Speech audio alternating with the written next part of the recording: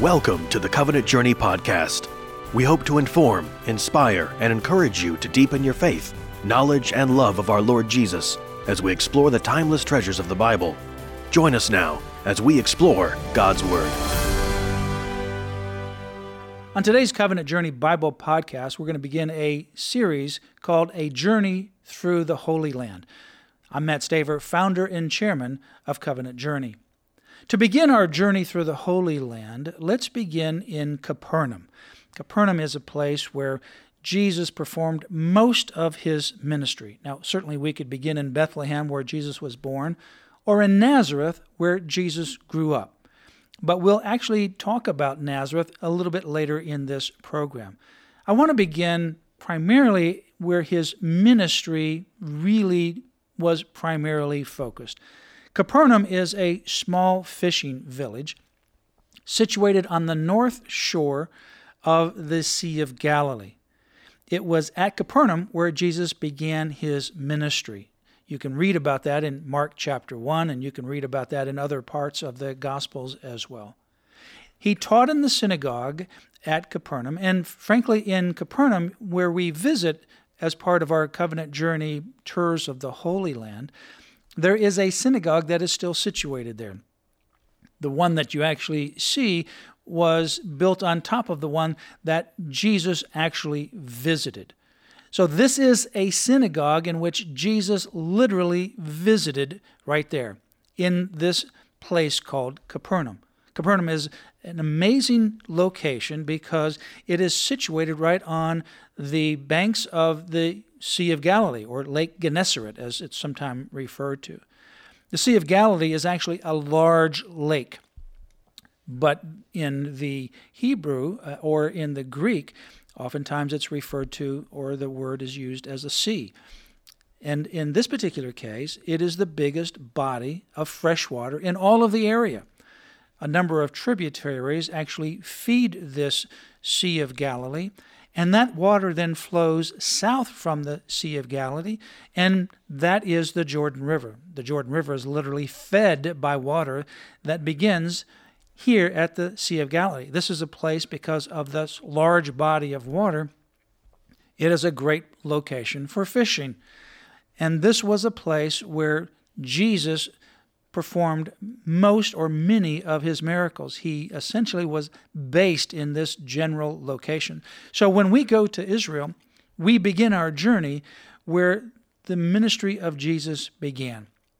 Capernaum was also the site of a house where Peter's mother-in-law lived. And if you remember, there was a healing in Capernaum of Peter's mother-in-law. It's actually in the Gospel of Matthew, chapter 8, verses 14 through 15. You remember the story where Peter's mother-in-law was very sick with a very high fever. In the Greek, it talks about the fever being fiery, so it was a high-level fever. She was not well at all. And Jesus goes in there, and he heals her, and immediately she gets up, is completely well, and she begins to minister to Jesus and the other disciples and make them dinner, food to eat. And that is one of those miracle stories right there in Capernaum. Now, before we talk about other things that actually happened in Capernaum, one of the things that we say is you're standing in the place of a miracle. This is a place of a miracle. And sometimes we see miracles or we experience miracles, and we may not recognize them as a miracle. But we'll come back to that in just a minute. Why is this place, why do I say that they're standing in the place of a miracle? Well, it goes along with many of the miracles that Jesus performed. He not only healed Peter's mother-in-law there in Capernaum, but there he called his first disciples, including Peter and Andrew, Matthew, James, and John. Capernaum became the very base, or the headquarters, if you will, of the ministry of Jesus.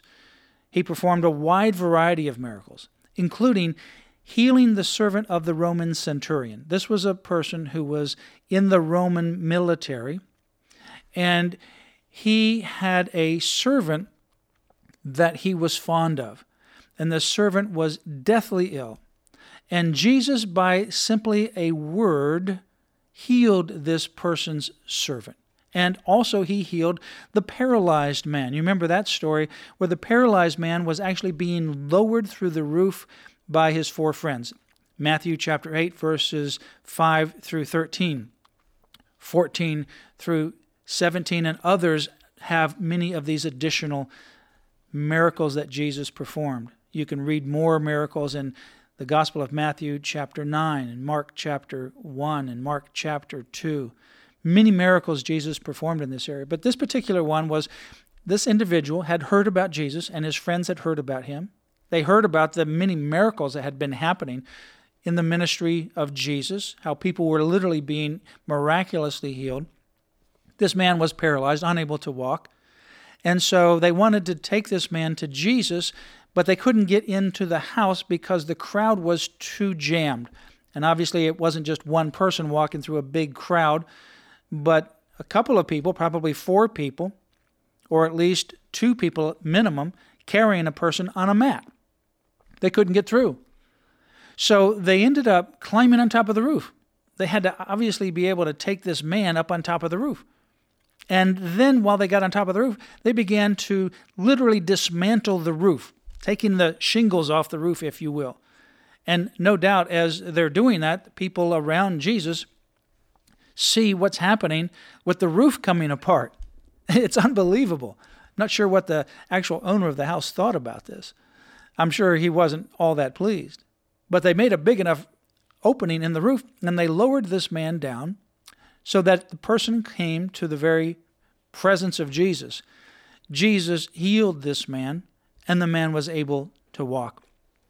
Capernaum was situated in a perfect place. If you want to create a city or a town, you need 2 things. One, you need access. You need some kind of road to get there.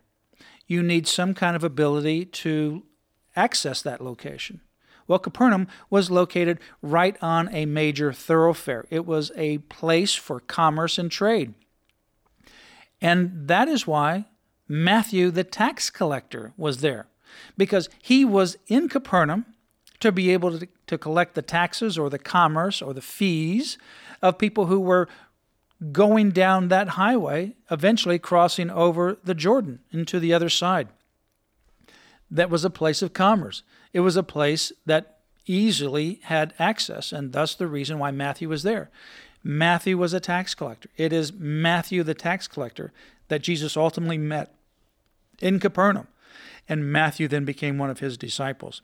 Peter and Andrew, James and John, they were there because they were fishermen. They made their livelihood off of the Sea of Galilee. And so they were there fishing. You remember the story about Jesus telling Peter that if he follows him, he'll make him a fisher of men. Peter and Andrew, James and John, and other fishermen followed Jesus. So the second thing that you need, in addition to access, and that's clearly there, and the reason why Matthew was there, is a body of water. And that's why Peter and Andrew and James and John and the other fishermen were there as well. So you had both. You had the largest freshwater body in all of the area. You had a very well-traveled road that goes right by the town of Capernaum. If you're going to make a town, that's the location you want, access and water. Obviously, the water then allows you to not only have fish, but it allows you to irrigate, and you can have crops and so forth. And the place around there is luscious with green. So it's in a very ideal location. But Jesus then had some harsh words for Capernaum and a couple of other surrounding cities. He did all of these miracles there, and obviously many people followed him as a result of his miracles and as a result of his teachings. It is here in Capernaum on the shores of the Sea of Galilee, in that geographical region where he did the Sermon on the Mount, Matthew chapter 5, all the way through chapter 7. And he did many other teachings. It is here where, on the shores of the Sea of Galilee, he fed the 5,000. It was on the opposite shore of the Sea of Galilee, he fed the 4,000. The 5,000 was feeding those who were Jewish. Thus the reason for taking up 12 baskets of fragments of bread and fish after feeding everyone. And then on the other side, where the Gentiles were located, he fed the 4,000. And we're talking about 4,000, not counting children and women. 5,000, not counting children and women. So the crowds were large. There, they took up 7 baskets. And the reason for that is because they were Gentiles, not 12 for the 12 tribes of Israel, but 7 for the 7 days of creation, and 7 also for the 7 nations that opposed the nation of Israel as they came to the promised land. Lots and lots of miracles. It's here in Capernaum where he was in the boat. And there's 2 different stories of this. One in which he was in the boat and sleeping, and a storm came up. And the disciples are struggling for their lives, and they wake him up. Are you not concerned for us? We're about ready to die. And Jesus rebukes the wind, and he rebukes the waves, and there's immediate calm, and the disciples are astounded. The other is after feeding the 5,000, Jesus goes up into the mountain and prays, and he sends his disciples to go to the other side of the Sea of Galilee. Nightfall has already happened. Jesus prays for hours and hours, and finally, in the 4th watch of the night, around 3 o'clock in the morning, or sometime shortly thereafter, 3 to 6 a.m. in the morning, Jesus comes walking on the water. It's at that time the waves have become very violent, and the disciples have been trying to get to shore, but they haven't been able to do so. They are about to die, and they see Jesus walking on the water, and that's the story where Peter says, "If it is you, command me to walk on the water," and Jesus commands him to come. Peter walks on the water, and he ultimately begins to look at the waves rather than Jesus, and he sinks, and Jesus reaches down, grabs him, saves him, and says, "Oh, you of little faith, why did you doubt?" He gets into the boat, and the waters calm down.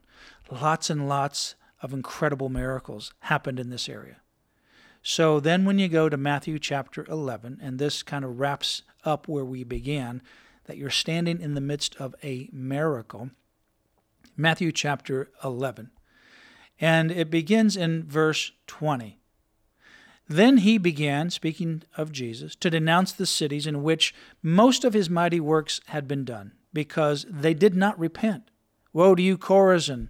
Woe to you, Bethsaida! Both of these, by the way, are nearby Capernaum. For if the mighty works had been done in Tyre and Sidon, which were done in you, they would have repented long ago in sackcloth and ashes. But I tell you, it will be more tolerable for Tyre and Sidon on the day of judgment than for you. You, Capernaum, who are exalted to heaven, you will go down to Hades. For if the mighty works had been done in Sodom, which were done in you, it would have remained until this day. But I tell you that it will be more tolerable for the land of Sodom on the day of judgment than for you. Wow, all these miracles in Capernaum, Bethsaida, and Chorazin. What is their status today? They're near, they're by, they're accessible with this major highway, and they're there on the Sea of Galilee. If you go throughout Israel, you'll often find the ancient city and the modern city. You have this with Migdal. You have the ancient Migdal or Magdala, where Mary Magdalene grew up, and then you have the more modern part of it. Migdal wasn't ultimately destroyed. You still have a modern portion of that. But Capernaum, Bethsaida, and Chorazin, none of those exist today except in their ruins. None of them. And yet they're still accessible by the road. They're still right there by the Sea of Galilee. That's why I say sometimes we don't recognize miracles when we're right in the midst of a miracle or standing right on top of a miracle. So I tell people, you're standing on a miracle. This is a miracle. It is a miracle because it is the fulfillment of what Jesus prophesied. Now, it's easy for us now, looking back, to say, yes, Jesus predicted this, and here it is. It's destroyed. Bethsaida, Chorazin, Capernaum, they're all destroyed. There's no modern version. They're just ancient ruins. But at the time of the disciples, think about this. And this is also true for the destruction of the temple. Jesus gave that prediction that the temple would be destroyed in the 31 AD time frame. And that didn't happen for 40 years later until 70 AD. So most of those people that heard that prediction that the temple would be destroyed died without ever seeing that fulfillment of the prophecy. Now you go to Israel, and it's exactly as Jesus said. The Roman armies encompassed the city. They destroyed the city. They threw all the stones down. There was not one stone left upon another. And you see it right now. It's easy for us to look back and say, yes, the prediction that Jesus said was true. But the same was also with Capernaum. In fact, none of the disciples saw the fulfillment of the destruction of Capernaum, Bethsaida, and Chorazin during their lifetime. Unlike some of the disciples saw the destruction of Jerusalem. Many people who heard it did not. Now we know it actually happened, as Jesus said. But none of the disciples saw the destruction of Capernaum, this place where Jesus performed all of his miracles, Bethsaida or Chorazin, because Capernaum continued to exist after they all died. In fact, it even expanded a little bit and grew a little bit in size after they died. But eventually it was destroyed and once and for all was never rebuilt, and that is the case today, 2,000 or so years later. The same is true with Chorazin and Bethsaida.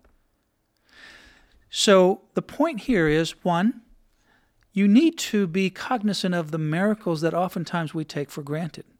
You can walk through this as though it's just a museum and not recognize the many miracles that literally happened there, but also the miracle that Jesus' words came true, and therefore no matter what happens, even if time doesn't permit you to see it, you know for a fact you can take it to the bank and it will happen.